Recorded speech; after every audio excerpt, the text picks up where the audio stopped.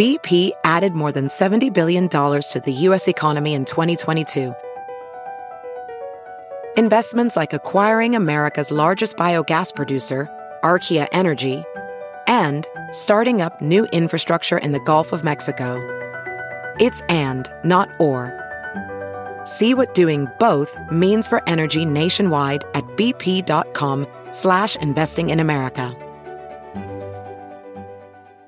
I feared as soon as I mentioned the word plastic surgery, many of you might scratch your head, press pause, maybe delete, and question how this affects the topic of health and wellness and this podcast. I envision everyone thinking about nose jobs, tummy tucks, liposuction, facelifts, and breast augmentations. I think Housewives of Beverly Hills. And I'm really not looking to offend anyone by saying that. But the reality is, plastic surgeons and their work goes far beyond the world of aesthetics and deeper into some of the crazy health benefits, the comfort, the reconstruction, and the improved quality of life for people. Sometimes the solution can be found in procedures that we actually hadn't even considered. Dr. Trefor Nodwell from the Ottawa Clinic comes to us with a number of degrees, awards, and accredited fellowships. He also comes with some interesting and honest outlooks on the background behind the work, as well as how it helps certain health conditions that people may not have thought of. From burns to headaches to excessive sweating, there are treatments that fall under medical and cosmetic surgery and dermatology. So let's tighten up and get this edition of Living Your Life with Leanne Lang underway. The podcast brought to you by Extension Marketing. And for more information, you can always head to extensionmarketing.com. I hope I didn't kill you right there, Trevor. Is that okay? No, that's I totally didn't fine. cut it down too much. You didn't sink the ship totally. I didn't sink the ship totally. Okay. Then that's good. I didn't aim to do that, but I actually am excited. We had plenty of interviews that we had done on CTV Morning Live, and I know that this is a topic that kind of, it goes from A to Z. And it goes from like $0 to $1 million, right? Like you can have a mixture of all of it. Absolutely. I mean, it's such a broad-ranging topic if you're talking about plastic surgery. And if we think about sitting here for an hour, it's a great opportunity. But I mean, we could talk for days, and I could talk for days because I love it. But I'm happy to begin anywhere you wish. So I find it fascinating when I sit with people and people who have been in that chair. I always find that there's a why as to why they ended up doing what it is that they do, how sometimes it's really weird kind of forks in the road that they hadn't anticipated happening. But for you, I mean, was it that you saw medical school, that you saw helping people? This is a very interesting selection of medicine or the way to go in this field. Well, so my foray into it wasn't perfectly direct to get into plastic surgery, but looking back on it, and you could ask people that have known me forever, that definitely medicine was my calling. That's where I was going. 8 years of age, 9 years of age. Oh, Trevor, he's going to be a doctor. And I think it happened when I was young. I grew up in Wakefield. Okay. And the doctors were just part of the community, right? Tiny little town. The doctors know everybody. You see all the hard work that they do. They do everything. They're delivering babies. Right. They're doing minor surgeries. They're doing everything. Doing everything, right. And so that was kind of my introduction as to what a doctor was. Were you a sick kid? Was there a reason why you'd be seeing a doctor more often than others? No, but it's just that, their children are in your classroom. They're coming to give talks. You see them at the grocery store. So they're just such a big part of the community. And so I realized that was something that I could do. And then time passes. Oh, guess what? Pretty good at biology, pretty good at the sciences. Oh, I understand that. Oh, I don't mind hanging out with people. So then you realize that is a place where all that can come together. So you were a strong student, especially in the sciences. Yeah. You weren't like me, really strong in like English and communication, and I dreaded going to science and biology class. Not the case. No, not the case. It was just one of those, everyone's got some natural strengths, and, I'm not sad to say that those were mine, So was it a certain type of medicine, though? I mean, as you're growing older, as you're in high school, where was the intent then in terms of studying, where you knew the right programs were going to be for you? Yeah, well, that then it became clear, and I can't really say what the switch was for that, but it became clear that within medicine, it was my hands. So I felt like I had to do things with my hands. So I was going to be a surgeon, a general surgeon. And you get exposed as well to community general surgeons. So again, people who can deliver by C-section, do a hernia repair, gallbladder removal, maybe fix a bone. And so that was something that I was very interested in. And so you're talking about late 80s, early 90s. Okay, with that being said, the game of Operation was like such a huge game at that time, right? And you had the game and you had all of the body, the pieces, and you had to go with like those little tweezers. Yep, I take it you were really good at that game. I practiced very hard. I'm not going to say that it started right away, but I saw the other day my children were playing Operation the other day, and I was just like, "Oh yeah, you want to see something?" But I let them have it. Right. I let them have it. Yeah, absolutely. You didn't hear too many beeps going in from as you were in the kitchen and they were playing the game? No, it was good. It was good. So you knew you were good with your hands, Mm-hmm. but there's a difference between, doing a C-section or a gallbladder or a hernia, and then the difference of sculpting and creating. I'm going to ask you, like, was art an interest for you? Did you see shapes and certain contours? Like, did you look at art in a certain way? Because there's some part of what you do, I think, there's an artist in there. Yeah, there's something. I'm going to take a step back on the difference between aspects, because both in any medical training and then specifically once you're in practice, you are working with other medical practitioners, other surgeons. And there actually is a beauty in watching any surgeon do his or her work expertly. It actually doesn't matter what they're doing. You can see those hands, and there's an artistry in it all. Some of us you get a little bit of a more of a glamorous title when you say plastic surgery, but you watch someone literally take out a gallbladder expertly in 25 minutes. It's beautiful. So there's a lot of that, but well, it's really neat to see your eyes. Like there's a true passion and a true appreciation for the work that's being done. And sometimes you look at it like you're saving lives. There are surgeons in that quick maneuver of tissue or an organ that they are truly saving a person's life. So as you mentioned, let's go back. Yeah. Okay, so med school is where? Yeah. So med school was at McGill in Montreal. And then again, that's all general surgery. That's where I'm going. And then there's a residency matching program where you kind of send out applications across the country. And then the schools interview for your residency to do your specialty training once you've graduated. And I matched out to Halifax in the general surgery program there. And that was when another switch turned on. Fantastic general surgery program, amazing exposure. And they were even willing to give me an opportunity to do electives in other areas of subspecialty so that I could be that community general surgeon, maybe working in the Northwest Territories or working in Northern BC. That's where I wanted to go. But it was clear, like the more senior surgeons, they were like, that's really not where it's going. That role of the general surgeon is changing. Of the doctor that you had grown up with in Wakefield. That's right. It wasn't going there. It wasn't going there. But it's interesting that's where you had originally, you wanted to be that guy. Yeah. And then then my lifeline was doing the plastic surgery rotation. Because in plastic surgery, absolutely on any given day in the OR, and I remember this one specific day, we did do a breast augmentation, okay? We did a facial smash. Someone who'd been in a car accident, had multiple facial fractures, a hand fracture repair, and took off a melanoma. That was the OR day. That was like a day in the OR. One day in the OR. Okay, one day. Go through that again. So that's in no particular order, because right. this is going on 18 years ago now. But I remember that day that we did a breast augmentation, so the classic cosmetic plastic surgery, facial injury, so facial fractures around the eye and the cheek, a hand fracture that was plated and screwed, and then someone had a melanoma removed. Probably did a skin graft. I can't remember the details. And so I sat back on that day and I was like, oh, that's general surgery in the most open sense. Mm-hmm.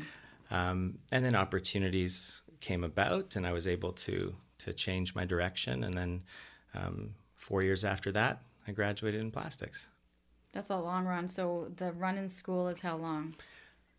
So once you do your basic university, so whether you do a degree or you get pre-admission or do a graduate degree, 4 years of medical school in most of the universities in Canada.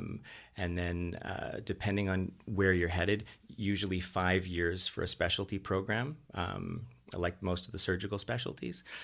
And then after that, you can enter into practice, or you can then go in to do some subspecialty training as well within your field. You might choose to do something more specific for another year. So, all in all, in university and postgraduate work, it's going to be 11 to 15 years, depending. Yeah. So many of us are just like, get me in the 4 years, get us out and get it and get us going. In that, you had traveled, so you were in Halifax when you started to do in the residency program. Where then, amongst the additional 8 years that I think I've calculated, did you end up or find the work? So by the time Halifax is done, so 9 years of like the medical training is finished. And remember too, those 5 years in Halifax, lots of theory but very hands-on. So I don't want to discourage anyone out there who's interested in pursuing the career. It's long, but many of those years are hands-on. So after Halifax, my girlfriend at the time, now my wife, was finishing up her medical school. We didn't know where she was going to match. So I worked around the country. I worked in the Maritimes. I worked out in Red Deer, Alberta. Then she matched to Ottawa to a dermatology training program here. So I got an opportunity to join somebody's practice and eventually take over his practice. And so we moved out here in 2005. Then when she graduated residency, she had to leave town to do a fellowship training. And so I took the opportunity to leave as well. So I worked in BC and then in Toronto. So you've been all over the map. You really are a true Canadian at this point. Canadian, and you have covered everything. Canadian trained through and through. Yeah, McGill, Dal, UBC, and U of T. Okay, by saying that, Canadian trained, is there a difference in the mentality that you think had you gotten this exposure in states like California, Florida, in the Miamis and in the LAs of the world, that there would have been a different outlook on the work that you do? And I'm trying not to be stereotypical right now. I'm really not. But I don't know if as Canadians we're just a little bit more laid back, or we don't put as much emphasis on being like prized. Well, I mean, trophy. I think if I know what you're asking, right, that it would be a little bit too hard to characterize those training programs having no experience with them. But you're right, is that when you think of the large American centers for plastic surgery, there's going to be an emphasis on the cosmetic side of it, absolutely. And whereas in Canada, you get that cosmetic training, no doubt, but there is also an emphasis on skin cancer reconstruction, post-mastectomy breast reconstruction, burn surgery, hand surgery, that sort of thing. And there are centers in the US that are world-renowned in those areas as well, like absolutely. But for the everyday residency experience, I do think that I'm not overstepping when I say that the Canadian experience is a little bit more varied. Okay. Now, the reality is that you're now back home. Mm-hmm. As much of this traveling as you did, and 30 minutes from home now. Yeah. See, how amazing is that? So you have been able to settle back here, have the practice of the Ottawa Clinic. Do you and your wife work together? Because I know that there's dermatology within the practice. We did work there together for a number of years, and it pains me to say that she has stepped back from the practice, but I'm also super happy. She works at the Ottawa Hospital at the Civic Campus, where she does a specific type of skin cancer surgery called Mohs micrographic surgery. The only person in the region to do it, and one of very few women in the entire country who do it. It's a very, very difficult and challenging practice. We have a young family, and she has decided that she's focusing on that and spending a little bit of extra time with the boys. Which is nice. 5 and 7. 5 and 7. So it's a very busy age. Yes. It's a busy age. It's a building practice. This is kind of those years in life, right? When you're just You just go with the flow. You survive through it. Well, when we look back on this, it was almost 8 years ago, because our eldest will be 8 in the spring. And we look back on it, and we did the 3 things that are supposed to be of the most stressful, positive things in your life. Started a new business because we'd moved back to town, having a baby, and bought a house, all at the same time. And yet somehow we survived. You're surviving, yeah, and I think, and thriving. I think so. So when we talked about this discussion, there were a lot of different health concerns or things that I think people don't often think about when we talk about plastic surgery. I don't know, maybe it's the plastic part that we put in front of the surgery that throws a lot of people off. Yeah. Because when you were talking about the surgeries that you're doing, I'm like, you're a surgeon. Yeah. But then you throw the plastic word in front. Yeah. And I automatically think differently. And I mean, any plastic surgery trainees or plastic surgeons out there will go, oh, well, I know what he's about to say now, because it's that the title or the name for plastic surgery, it predates plastics. It comes from the Greek plastikos, so just meaning moldable or to change form. And so we use the term plastic to refer to these products in our lives that are plastic, because we can mold them into anything we need, and therefore they're ubiquitous. But plastic surgeons, for 3,000 years, we didn't know they were plastic surgeons at the time, but have been doing things, molding parts of the human body to help change form and improve function. How fascinating is the human body, or its ability to heal itself? It's okay. No, I mean, not to cut you off, but it really is amazing when you think of following someone for an injury. Maybe you don't have to intervene; you just sort of have to guide their recovery. Or someone who's undergone a surgery. Like, a major component of my OHIP practice is breast reconstruction and breast reduction. So. Take breast reduction, an elective procedure. People think long and hard to go through with it. You perform the procedure, and to see someone week 2, week 6, month 3, year 2, and to see them recover from that injury, it's amazing. How is it possible that we can do that? But the human body is amazing. That's what I mean. And I don't know if there's just more science that's mainstream so that people can watch and understand in these documentaries. Just the ability of the human mind and mindset, and how the whole system works together, that it does have the capability. Well, and it is amazing too, the accessibility now to scientific information and biology and physiology, sometimes a little bit unfiltered, but it's amazing. People are so knowledgeable now when they come into the office about expectations, even just photographic and videos. But a lot of people do understand the basics of wound healing, and it's impressive. Right. They're also bombarded with images. It used to just be that we would see it in our magazines, right? Yeah. The magazine at the end of the grocery store line, and you would have, that was our only visual cue of what was in the magazines or what the models were doing or what was in fashion or how we were supposed to look. Now you can't open your phone, your device, your computers, your television without the constant visual images. How much is like Instagram? How much has that social media platform changed what people are coming in for, or coming in with a picture on their phone and saying, this, I want to look like this? Yeah, I mean, absolutely. And it is one of those necessary evils that we all kind of live with.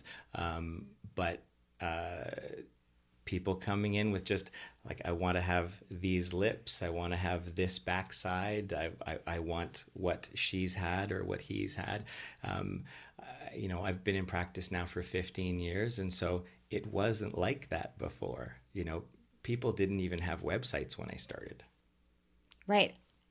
I mean, the before and afters, became an understanding of this is what is and this is what is possible. And it's such a powerful communication tool. Like, right. It is absolutely necessary, because when we are dealing with anything, if you can show it in picture format, it does convey so much information so much more quickly. And even I invite prospective patients to come to me and sort of say, well, what is it that you have on, can you show me? What have you been looking at? Because that helps make sure that we're on the same page. Is it disappointing, however, sometimes to see, because of a trend on a social media platform, that people are choosing? I mean, there was that whole lip suction thing. Do you remember that, when people would stick their lips in a shot glass? Like, people were damaging their lips, like the whole outside. Yeah. And I mean, I think that's where primacy takes over of just physician first, medical practitioner first. So this, it's not a discussion. It's not a thing that really came to our office that much. It was something we were aware of, something that people would mention, but people weren't really coming to us and sort of saying, I want to have these ducky lips kind of thing. And that really is where you have to kind of mark your line in the sand about what you're willing to do, what you're willing to offer people. I truly feel there is nothing wrong with helping people overcome some senses of physical inadequacy that they might have. If there are safe interventions that we have, I have no problem offering those to them. But if their goals start to skew in a certain direction, that's where you have to sort of say, no, as an ethical medical practitioner, I respectfully won't let you go that way. And have you done that? Yeah. I mean, have I done it this week? It's only Tuesday. So by the end of the week, yes, absolutely. I was reading an interesting article when I was looking at the health benefits or certain procedures that are being used to help people in not how we see a cosmetic way. And mental health came in as number 3 as to the benefits or a shift in how people think. And so can I ask you, are you surprised by that, where it came in, that it was such an integral part of this article? Depression, anxieties. I'm assuming that it's anxieties and stuff based on how people feel about a certain aspect of their body. This podcast is brought to you by Extension Marketing. They are a new breed of marketing agency that acts as your virtual marketing department, designing and implementing cost-effective marketing strategies that will grow your business. I can speak to this personally, as I've been using the Extension Marketing team to help me launch and grow my business. Founder Pat Whalen has been a lifesaver for me, a genuine coach guiding me along the way into uncharted territory. Tell them you're a friend of the show and receive a free 1-hour consultation. Check them out at extensionmarketing.com. Right, and certainly it's something that we've talked about, for the greater we for a very long time, and in a lot of the scientific patient questionnaires, there's always going to be an in-depth section about body image and about mental health and that sort of thing. So I'm not surprised. The difficult part sometimes is teasing out and better understanding a person's response to their concern. Do they have on the one hand what might be considered a very significant concern, and it only bothers them a little bit? Well, guess what? They're going to be, if they choose to pursue something, they're going to be a very good candidate. Or do they have this really minor concern that is, just they're absolutely obsessed with it 24 hours a day, 7 days a week. And I often take it where I sort of say, like, at a conversational distance. So I'm sitting there chatting with somebody and often say, well, you're concerned at a conversational distance. I can see what you're talking about. Like, you're too hard on yourself, but I can see what you're talking about. Well, now let's go down this road. Or alternatively, at this conversational distance, like, I'm sorry, I really don't see it. And I know it bothers you, et cetera, and then you can take it down that road. So that's the difficult part, is trying to tease out who can you really help, or who are you just going to be just displacing problems. Or starting the domino effect of them being able to do this. In my intro, I was talking about certain conditions that I wanted to get to. One of them, am I going to say it right? Hyperhidrosis. There we go. Hyperhidrosis. Yeah. Excessive sweating. Excessive sweating. And I didn't realize there were procedures to be done. How many people does this affect? I mean, who are we looking at in terms of a population? Right. So if the two the major studies in Canada and the U.S. seem to suggest 2 to 3% of the population will have clinically diagnosed hyperhidrosis. And the idea there is that that's sweating beyond physiological need, right? Because no one questions that we absolutely must sweat. It's critical to our health and heat, body temperature regulation. So 2 to 3% of the population is going to sweat beyond those needs. And then situationally, I mean, most of us are living fairly high pressure lifestyles and moving from different environments, in the winter time from the cold outside with your 4 layers and then going into to a warm room, and it's that important meeting.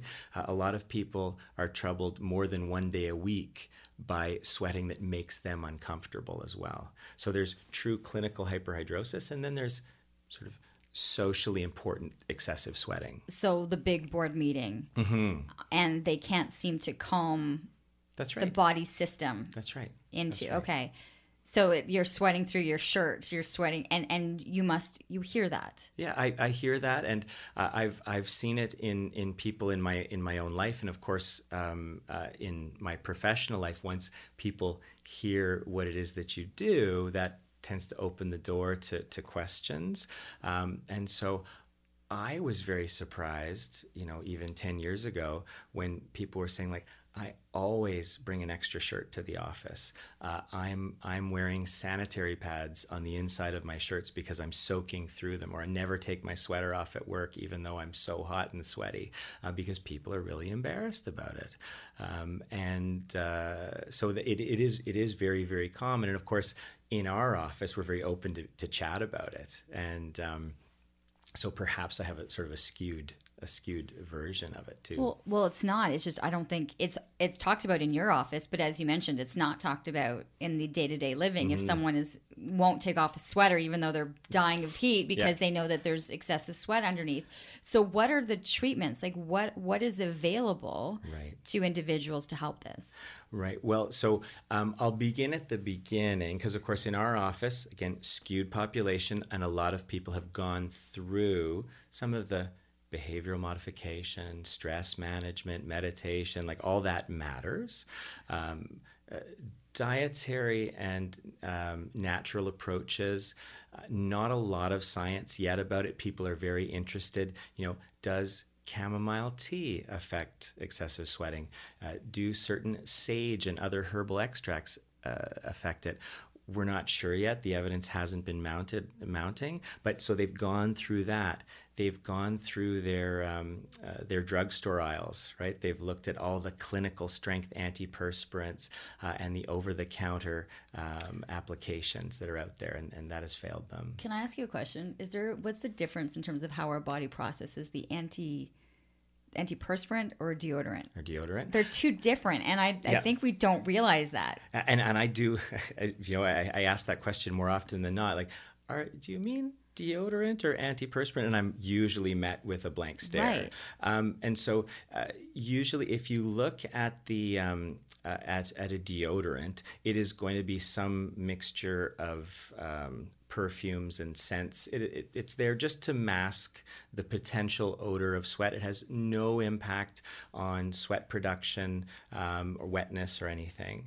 And then the antiperspirants that are available over the counter, they have some type of oxide, some type of aluminum oxide that is involved in actually blocking the pores and decreasing sweat production. So the antiperspirant is stopping perspiration or reducing perspiration, and the deodorants are just affecting smell. What should people be using? What should people be using? Well, that is a very big question. If we're standing in front of the aisle, where should we be looking? Well, I think that people should always keep their ears open and their eyes open about information that changes over time. Right now, and let's speak about people who don't have any hypersensitivities to different chemical products, who don't have issues with different perfumes, and that's if just you could put anything on them and they'd be okay. I think you can choose what you feel works best for you. Some people do have concerns about these metallic oxides and putting them on their skin, and how are they absorbed, and are any of those byproducts stored in the body? And I would suggest that at this point we don't have any evidence to say that there are long-term implications, but you just have to be open-minded to see if the science changes, then maybe the recommendations would change to not use some of these products. But for now, it really is it working? Is it bothering your skin? Then you can use it. Okay. Let's go back to if you're sweating through it, you're sweating through the shirt, sweating through the jacket, what is available? Well, so I could do my personal journey, if we want to talk about this. Are you good to go? Because we're good. We're yes.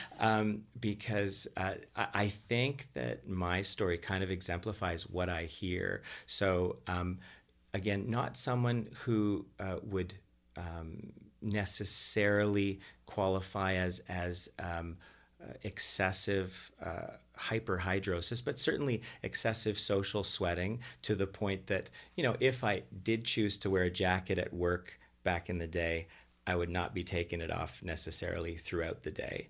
And the regular antiperspirants were just a part of my life, trying the clinical strength antiperspirants. Then, on the advice of my wife, the dermatologist, trying other over-the-counter applications like Drysol.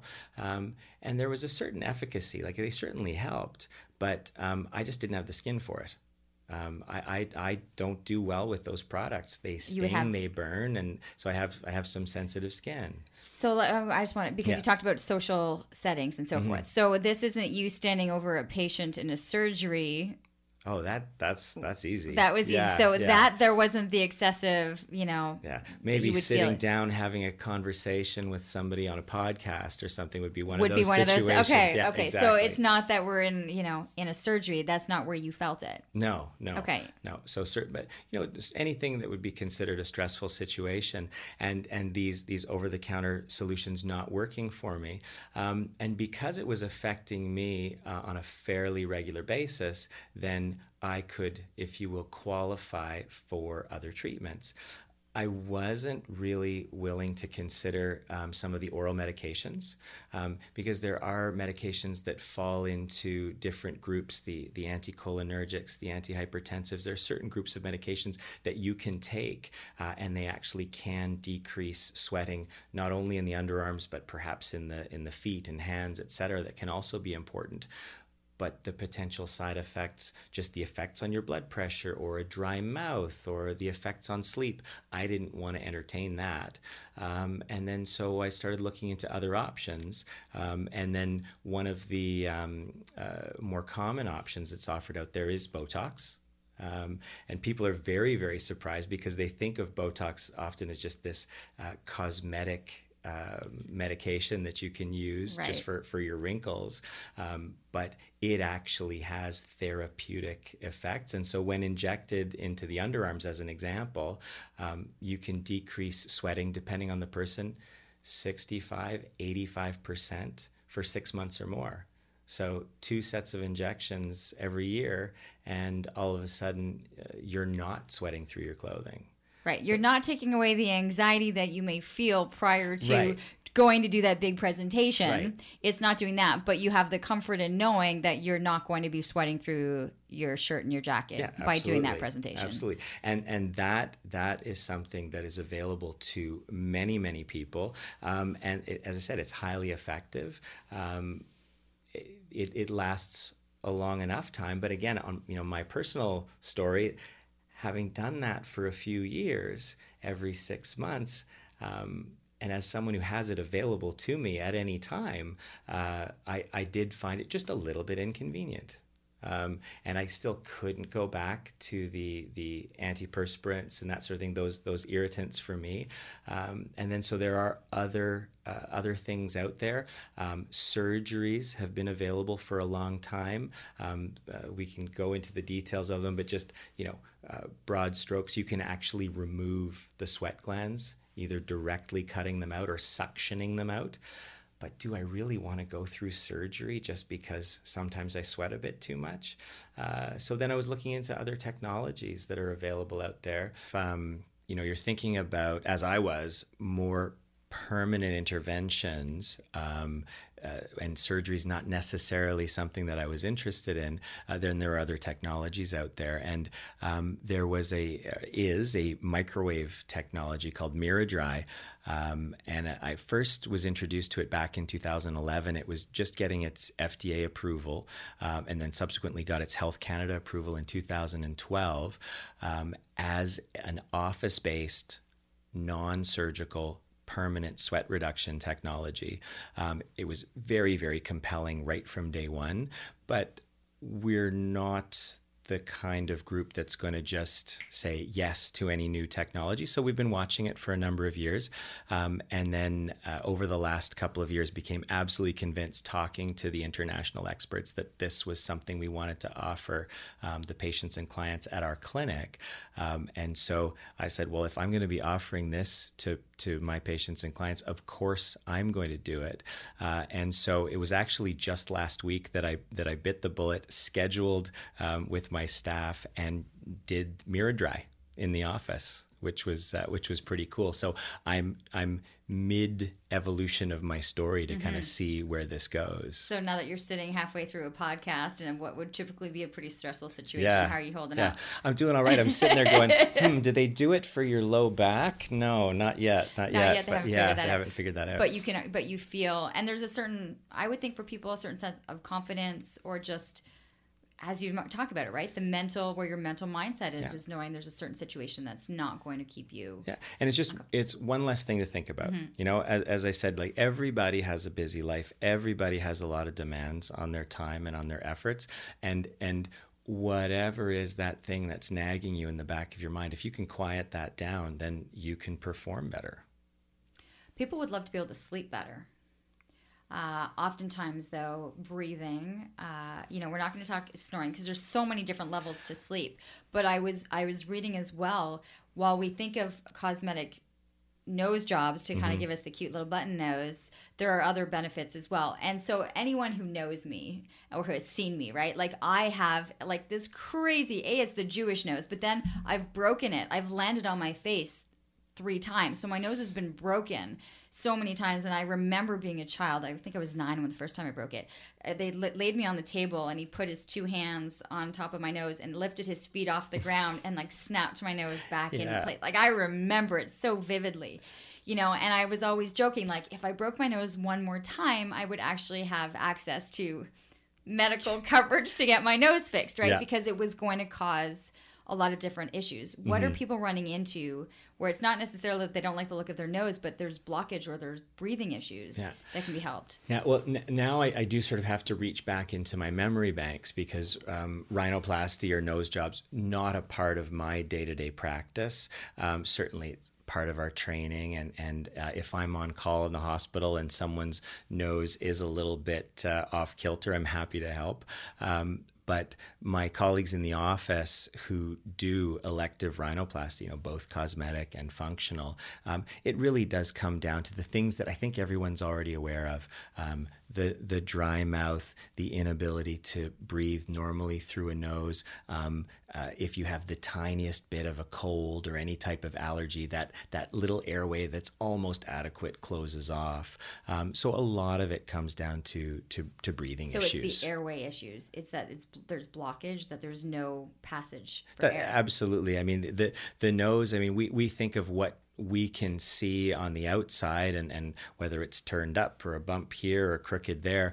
But, as plastic surgeons and ear, nose, and throat surgeons who have a more intimate knowledge of the inner workings, it's a very complex organ in a very small space. And so enlargements from swelling or changes in the airway from old injury or just from development can have profound effects on how people breathe. So how often would you say that someone would go in for a functional fix? Yeah, I mean, that one just really is tough because those things are redirected to my other colleagues. So I just don't know because I'm not performing that surgery. But ear, throat. The ear, nose, and throat doctors throughout the city, and then within our own clinic, 2 of our plastic surgeons who have additional subspecialty training in that area. I'm sure they're seeing people on a weekly basis, but beyond that, I just don't know. You do know a lot of people coming in with headaches. Mm-hmm. And so while you mentioned that Botox was one of those kind of 6-month being able to withstand some of the sweat glands, the same, I think a lot of people are saying, well, they go in to get Botox, in certain aspects of their forehead, find a really great relief from those that would typically have headaches, that there seems to be some relief from it. Yeah, absolutely, and that's well documented in the literature, and then anecdotally within my own practice, you're absolutely right. So people coming in, they don't like this line, they want to adjust some crow's feet, what have you, and then second visit, 4 months, 5 months later, second visit after that, they're saying, hey, my headaches are down. Is there any, can this be related? And absolutely it can be. That's a little bit where my knowledge of the headache aspect of it kind of dries up, because I know that they work really, really well for tension headaches. It works really, really well for some groups of migraine or other vascular headaches. But who should be pursuing Botox for headaches? That's just another area of subspecialization. Do you have people coming in though asking or saying, "I heard"? It's interesting. Maybe it's because in the demo or some of the discussions that my girlfriends and I will have. There's somebody will just have had it done, and and the other girlfriend will say, "Oh my God, did you notice that it's helping with headaches?" Or a lot of people tend to have we carry a lot of stress in our faces, right? So we're sleeping with our faces scrunched or in that tension, and there's almost a relief of it because it's relaxing some of the and I think absolutely that is the case. And so that's where in our practice it is a little bit more anecdotal. So it's just another happy side effect. I mean, in the same way about Botox being used for underarm excessive sweating, some people who get Botox in their foreheads for lines, if they were always dabbing their forehead with a napkin, well, guess what? Some of their excessive sweating in their forehead can be reduced as well. So it's not something that we're actively pursuing within our practice, but it is a happy secondary side effect. Some of the work, I would assume, isn't always as happy as people walking out feeling like $1 million, because there are people who are dealing with accidents. I had a close family friend who was dealing with severe burns. Mm-hmm. There's a lot that comes into play when people are just looking for comfort. How often, or what's your mindset in seeing that those are the patients that you're really making a difference in their quality of life? Mm-hmm. Well, you are always going to have those patients that just affect you, because their story is so compelling and you can see how much they are suffering. And that is a big part of plastic surgery. I think across Canada, plastic surgery here in Ottawa, I mean, we have a major centers. We have a major training center. We're creating new plastic surgeons for the entire country every year here. And there are some unfortunate events that happen out there, whether it's traffic accidents or work-related accidents, burns, et cetera, and it is amazing and a privilege to be involved in their care.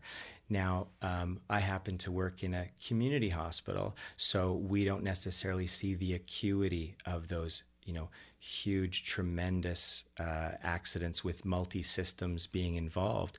But if you have a burn on your arm and you're worried about how's my elbow going to function and how long do I have to be off work, before I can get back to my job, and if you can make decisions for them early on, intervene surgically where necessary, and then guide them to appropriate physiotherapists and occupational therapists afterwards to get them back to work sooner and back being engaged, socially and with their families.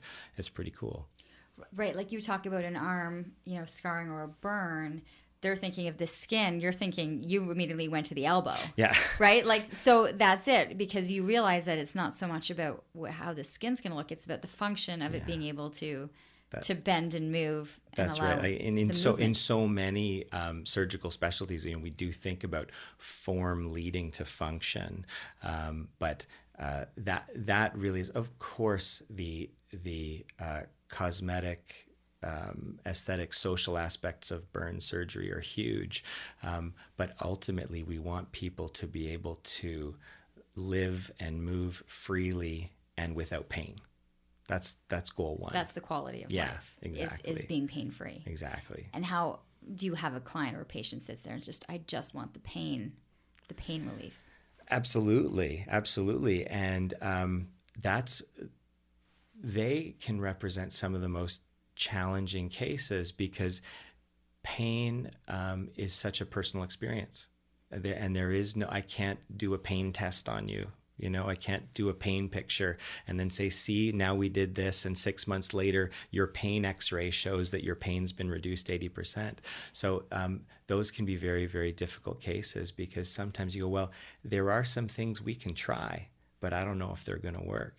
And that is a very big part of that whole doctor-patient relationship early on. Like, do you trust me? Are you communicating clearly with me? Okay, let's now go together and see if I can help.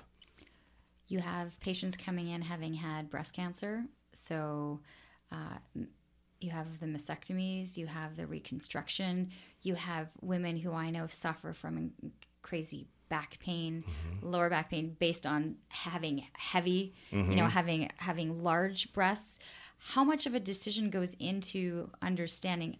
And okay, let me rephrase this. Are you doing more work that's like the breast augmentations, that's the reconstruction, or that is now people looking to have a reduction based on discomfort and pain? Right. So certainly, and it does just tend to be with where your practice goes over time, and that the answer to that might shift, if we talk about that exact same question next year. But in terms of breast reconstruction with implants versus breast reduction, I'm going to say thankfully, doing more breast reduction for women, breast reconstruction using tissue expanders, putting in permanent implants, doing fat grafting. These are all a part of my practice. But day in, day out, when I look at my OHIP breast practice, it's women who come with a story of having large breasts and truly physically suffering from that, sometimes from their early teens, 12, 13 years of age, where they've got the headaches, the neck pain, the sloped shoulders, and grooving rashes, et cetera. And when I meet those women, that's just awesome, because I know that though it's going to take time to, run through all the steps, get the approval, make sure that we understand all the risks and benefits, I know that when we're done, I'm going to have a happy patient, and I will have had a positive, permanent effect on her life. You just mentioned that there's a lot of steps to go through. So let's say a person listening to this going, you know what? I've spent the last 20 years with an enormous amount of weight that I'm carrying, back pains, headaches, everything that you've just mentioned. This is maybe the time that I can start to say, I'm going to feel better, be in less pain. Let's start this process. Okay. You just mentioned that there's a lot of different steps. So how long would that take then? So let's start with those personal responsibilities. So managing your health. So we have to make sure that for these elective procedures, non-smoker. All right. For a body contouring procedure, let's make sure that diet and exercise are on board so that we're at an appropriate and safe weight to proceed. So once that's happened with the patient and discussing that with their healthcare provider, then it does require a referral. So okay, can we stop for a second? You mentioned non-smoker right off the top. So a woman comes in wanting a breast reduction, but is a smoker. Yeah.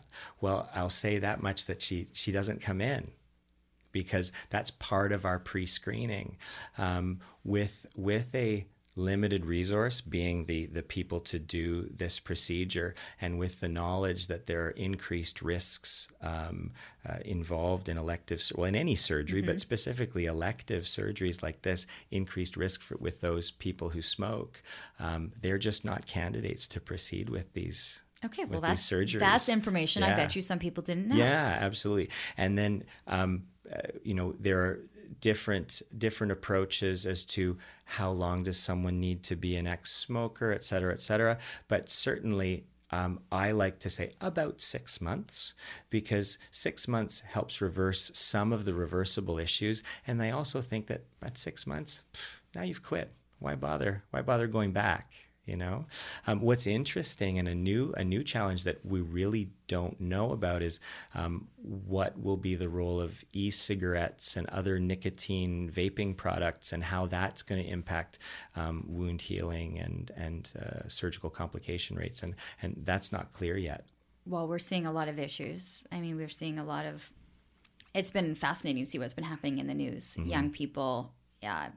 In comas, and unfortunately, there have been deaths due to vaping. And so I'm thinking a lot of it's happening within the lungs, and that's very close to where you would be doing operations. Yeah, but more so with us, the lungs being that source of everything that feeds your body. I mean, without oxygenated blood, there is no surgery, there is no healing, there's no life. Right. And so anything that we do to rob ourselves of oxygen, you got to think long and hard before you should incorporate that into your life, for sure. So that there's that part. There's that part. So non-smokers and people should do their best to try and approach a healthy weight. And again, this is all to do with complication rates and safety. When there is no choice but to do surgery, major accidents, cancer, you take these risks on when someone is less than an ideal candidate. We're going to go ahead. But when we're talking about an elective, very important, but elective lifestyle surgery, we have to control for as many variables as we can. And that's where smoking and weight tend to be sort of the two big ones that I think we have control over. But the reality check of someone coming in for body contouring and you saying, well, have you tried healthy eating and exercise? Yeah. Well, are they looking for the easy, well, no, I'm looking for the magic pill on this one? No, I think people actually are coming to it honestly. I really do think they're coming to it honestly. And I think to flip that, the conversation I have most often is, hey, look, I have lost the weight. Maybe I had some baby weight or some, post-lactation breast size, or maybe I've just always been large busted. And you're like, I've lost 20, 30, 40 pounds. These are real numbers. And my breast size hasn't gone down at all. That's really common. I think they sort of expect me to kind of go, well, you should try harder. But I'm like, no, I get it. Now you've done that. Now let's talk about the options that we have. Because there would be the expectation for certain individuals, they lose the weight, the breast loses the weight as well. But with some, that's not the case. That's not the case. And you can't absolutely predict who they are. You can't sort of list off, oh, I know that if she loses, 30 pounds, that she's going to go down 3 cup sizes. No, you can't predict that. Do you also deal with women, and those that are breast cancer survivors, that sometimes to say it's not worth the reconstruction, that they've already put their body through so much that you might not be the right candidate to be able to go back in and go back under the knife to do this? Well, when it comes from me, if the decision not to proceed is on my end, that's a very difficult conversation, and that would involve some specifics. Boy, that would be a tough one, because there's often something. There's often something you can do. But when I think of different stories, of course, the stories that we hold, nearest and dearest are the successes. So you do the surgery, 1 step, 3 steps, however long it takes, and then 2 years later, 3 years later, you bump into them and they're still thrilled and they're happy. Like, that's amazing. But sometimes it's really nice sitting down with a woman. Maybe she comes in with a partner or a close friend or just by herself, and you go through the steps and you have an honest interaction about what the expectations are, what the potential downsides are, and also what some of the great results can be. And when she says, nah, thanks, not for me, that's an awesome conversation too, because you know that she came in there with motivation, looking for knowledge, and sat down with someone who has an expertise in the field, and then was sort of like, okay, I've done my own personal math, I'm not going to do it. And that's awesome too. Sometimes it just doesn't add up. Yeah, which is great. What can add up is cost. Have costs come down in the industry than it was before?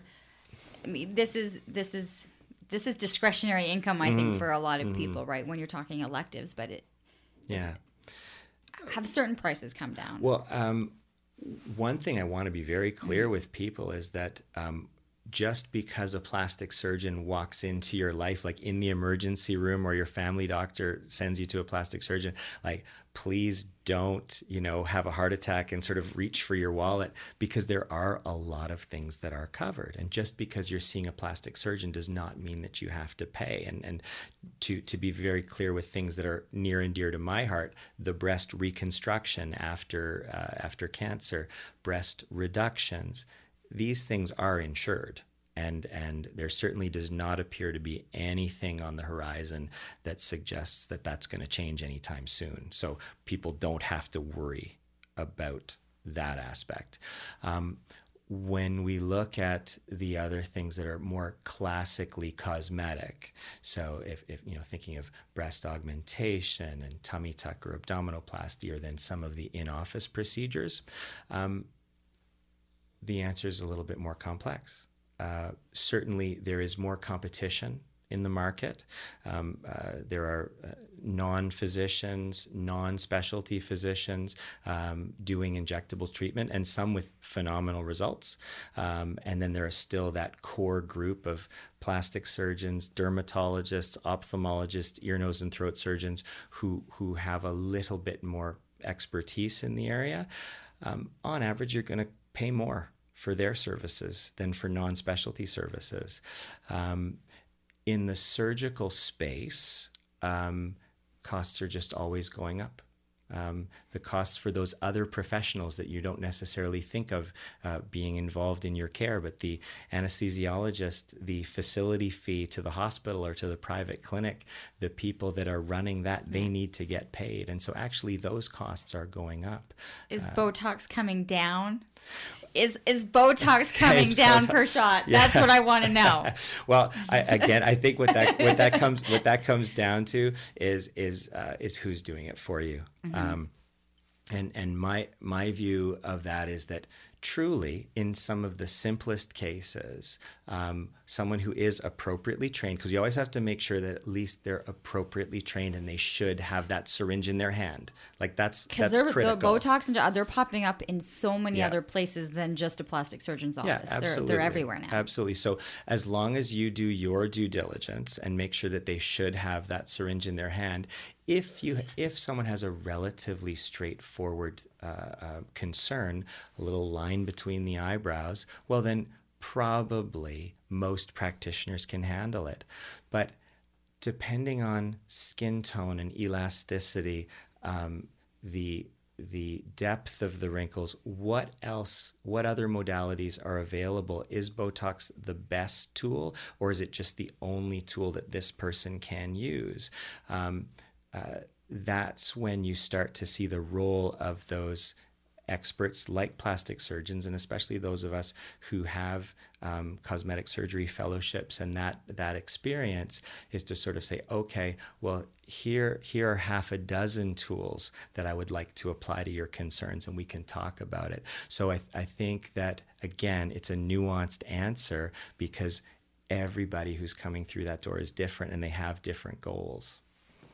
Right, and it just seems like there's so many other doors that are opening of places that people are seeking these treatments that I don't think we would have thought about a couple of years ago. Yeah, absolutely. And that's the thing. I would never throw any of them under the bus. Like as long as they have done their training, as long as they meet the qualifications, there's no reason to think that they can't do it. But I, of course, feel that those of us who understand the anatomy, like the bones, the muscles, the nerves, the blood vessels that are under the skin, those of us who see those in the operating room on a week in, week out basis, there's another level of understanding that then you can apply to those in-office procedures, and that's where some of the cost comes in. You have like the perfect forehead, by the way, because I've been looking at you for like an hour. Yeah, and I'm like, there's like, it's perfect. Well, I have to say it helps. It helps be. I've got like 1,000 more lines than Trevor does here, everyone. Yes. Well, it helps to be married to a dermatologist. Right. I was thinking that too. To have an experienced medical esthetician in your office. Yes. To have a bunch of energy boxes available, and to have again, colleagues and people who are qualified to administer injectable treatments when you need them.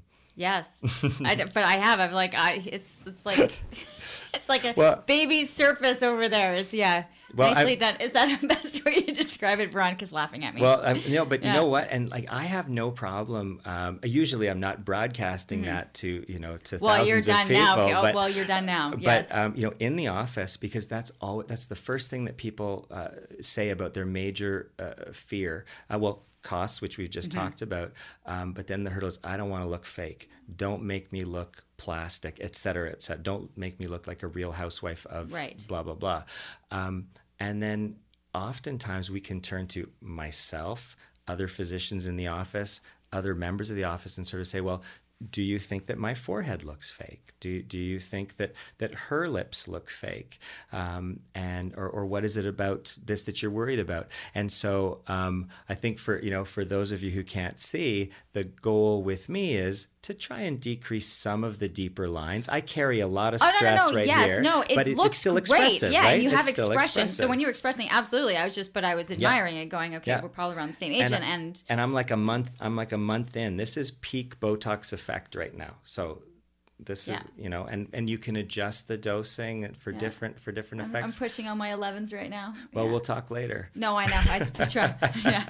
Trust me. I'm like pushing on things right now. Okay, so you thought when we were setting down, like they're like, oh my God, an hour. I'm like, okay, so we're well over the hour at this point right now. Amazing. So where can people, I think, go for more information? I really wanted to stay within the health of what people might not have considered as to the uses. But we didn't get to tummy tucks and contouring and even lip injections and stuff. These are things, you come and have the dialogue for. But I found it really fascinating with the sweating, and then hopefully allowing people just feel better, more confident as they're heading into certain situations. Yeah, and one of the things that I neglected to mention about the sweating is that if you can, everyone gets a month now, right? So this is Hyperhidrosis Awareness Month, if you can believe it, November. Yeah. See, it's like the perfect timing at this point for people. Timing. Where can people find information on you? So, I think one of the easiest ways is just to look us up at theottawaclinic.com. They can follow us on Instagram, which we do use as an educational tool at the Ottawa Clinic on Insta, people can reach out via email. They can give us a call, and we're a number of plastic surgeons working together, all with different areas of specific interest and expertise. And we're only too happy to chat with people. And people are able to come in, get sit in, ask the questions. Absolutely. For those procedures that are specifically insured by the province, we are obligated to have a referral from your practitioner. But for those people who are interested in things that are cosmetic in nature and private pay, then people can make a direct inquiry and book with us. Awesome. Thanks for the chat. Hey, that was awesome. awesome. I actually learned quite a bit. And I have so much more to talk about. Well, that's the thing, right? And I said, trust me, the hour will fly by. And it really does. But, I think that there's something to be said about people who are able to heal and allow people to feel a little bit better. And especially when you talk about the comfort and the quality of life. Yeah. There is an aspect. I think that people just, there is absolutely no judgment in the office. Of course, people's privacy is paramount, but I think when they come in within our little enclave and have a chat, they can see that it can be comfortable to talk about these things that bother us, and that's really the first step, is just that comfort level. Go on the website, because there were definitely items and procedures that you do that I'm like, that do get incredibly private and intimate, and yet for it there's issues and there's solutions for people. Yeah, absolutely. There's a ton of them. Probably the list that I was getting to, but it's all there. TheOttawaClinic.com if you're looking for more information. Again, and I'm glad because you're totally into podcasts too. I know that you're listening to them, but please, the best way for this to grow is to continue to share and to like and to comment. And I actually read this really interesting article earlier this week on the growth of podcasts right now are simply based on word of mouth. Is someone saying, "Oh my God, did you hear this?" or "Check out this podcast." So that's the way. It's the word of mouth that is really spreading the message of podcasting. So if you're able to let people know about it, Living Your Life with Leanne Lang, it is really beneficial in seeing the podcast numbers grow. So thanks so much for your support, everyone. That is the last edition before. We're coming off of the 100th. And we're heading into now the next 100 as we go. It's crazy. Have a great day, everyone. Really appreciate you tuning in and listening.